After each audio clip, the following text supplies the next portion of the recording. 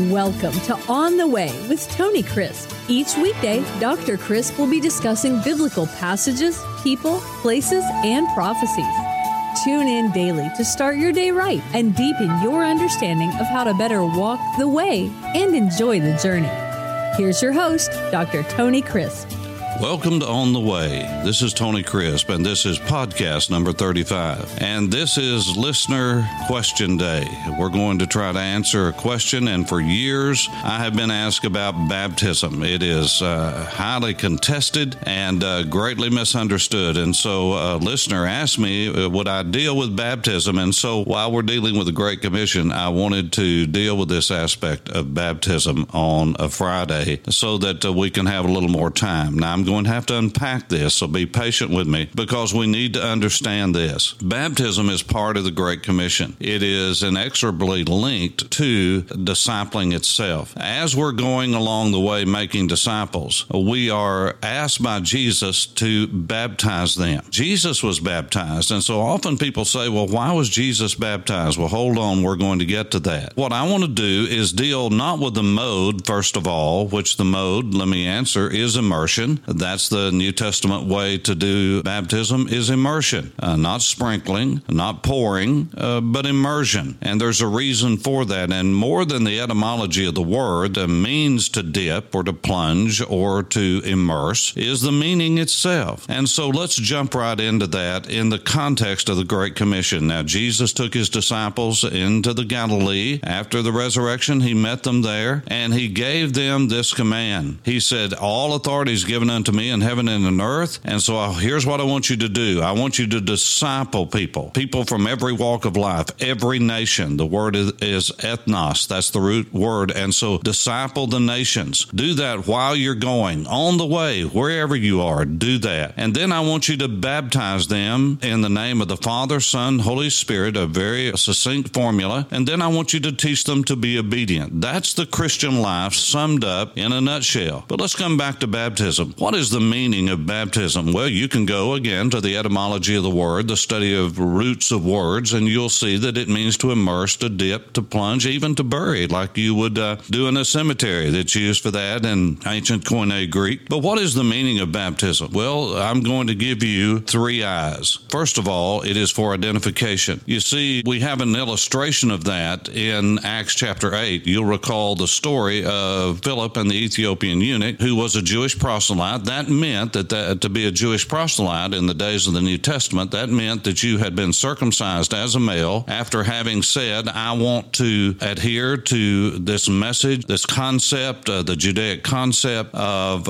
living life and of accepting the one and true and living God. And I've adhered to a rabbi, to a teacher. And so therefore, they would circumcise and make that person a part of the Abrahamic covenant through circumcision. And about 100 years before Jesus, 150 years before Jesus, they started immersing their proselytes also through baptism. Why? Because baptism showed a death, burial, and resurrection. It showed that you had identified yourself through this ritual of baptism, and by going underwater, coming out again, you had said, I have died to the old belief system I had, the old message that I believed, and I am being raised to believe a new message, and I'm going to be following a new master. And they would attach themselves to a rabbi so they could be taught in all the ways of Judaism and the way of what we call the Old Testament or the Tanakh. And so it was for identification to and with a message and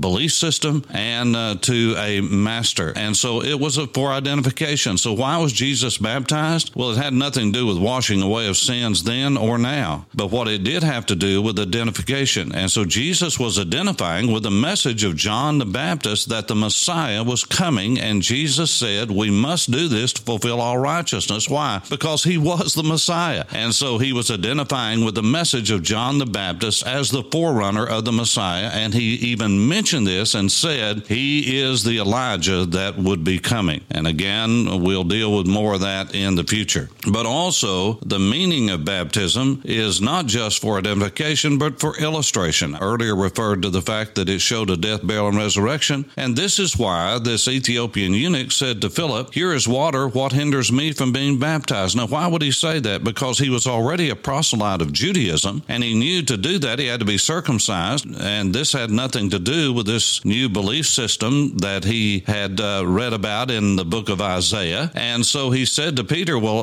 who is this Isaiah, the prophet, talking about? Is he talking about himself, Isaiah himself, or of another? And Philip preached to him Jesus out of what we call Isaiah 53. And this Ethiopian eunuch realized that the hope of the Jews is the coming of the Messiah. And so indeed he said, well, then I want to believe. And so he did believe. And he said, well, based upon that and what I've learned from Judaism, what I need to do is to be immersed and to identify with this message that the Messiah has come. Not that he's coming, but that he has come. And so indeed, he said, here's water. I want to be baptized. And Philip said, well, do you trust? Do you believe? Yes. Then he was baptized. And so it's for illustration to show a death, burial, and resurrection. So it has an idea of believing that Jesus died, rose again, died for our sins, was buried, and rose again. And that's the past end of it. But there is a present reality. The Apostle Paul talked about in Romans chapter 6 that we are buried with Christ in baptism. We are raised to walk in a new kind of life. Now think about that. We are raised to walk in a new kind of life. That means we have in baptism identified with the death, burial, and resurrection of Jesus, with a new message from our old message that wherever we came from, we now believe that the message of the gospel is true, the substitutionary atonement of Jesus, and we are raised to walk in a new kind of life. And that's the present reality. But there is a future meaning as well, because baptism shows that because we have believed in Jesus and trusted in his substitutionary death, burial, and resurrection, we have identified with him presently, that one day when our bodies go in the ground, if indeed we die before Jesus returns, then our bodies will be raised according to his, and he being the first fruits, we will follow in him. So it has a past, a present, and a future reality. But there is a mandate to baptism. We need to be baptized. As we become followers of Jesus, we need to be baptized. And after we've made a volitional choice to be followers of Jesus, we need to be baptized. Now, Baptists and evangelicals in general have made this not as important as it should be. You see, baptism is always related with that initial decision to become a follower and a disciple of Jesus. It's not 6 months on down the road when all the family can be there. It was straightway. I do not believe in baptismal regeneration. I don't believe that water baptism saves a man, but I do believe that it is necessary, not for salvation, but for obedience, and you need to do that as quickly as you can. The pattern that we have, the only proper pattern we have, is in the New Testament. And every time you see people saved, by the way, for the most part, it was adults, and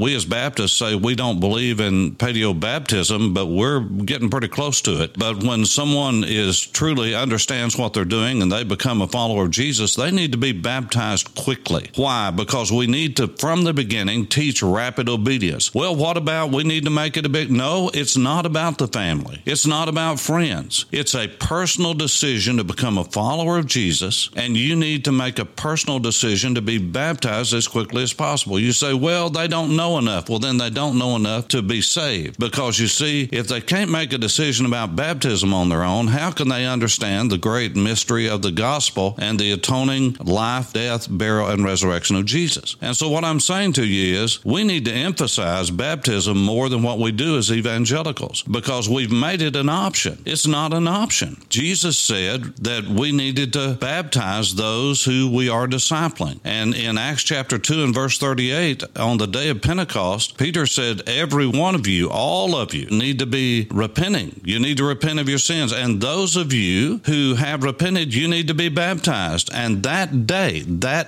they were baptized. The Philippian jailer in Acts chapter 16, it was early in the morning. It was probably 3 or 4 o'clock in the morning. The moment he was saved, the moment he became a follower of Jesus, that moment he took them to his house, and not only was he converted, but his entire family, they were all baptized on the spot. They didn't have a 6-week planning for all of their family and relatives to come in. No, immediately they were baptized. So the Great Commission is to disciple people. Do it anywhere you can, just along the way, everywhere you can, anytime you can, and immediately you need to baptize them in the name of the Father, Father, Son, the Holy Spirit, and begin that relationship of discipleship and teach them how to walk with God and live in rapid obedience. And we do that on the way.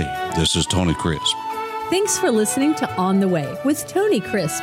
Tune in every weekday for information on biblical passages, people, places, and prophecies. Fridays are for your questions. Email your questions to questions@tonycrisp.org. Then just listen for your question to be answered on Friday's podcast. That's questions@tonycrisp.org. Thanks for listening and have a blessed day on the way.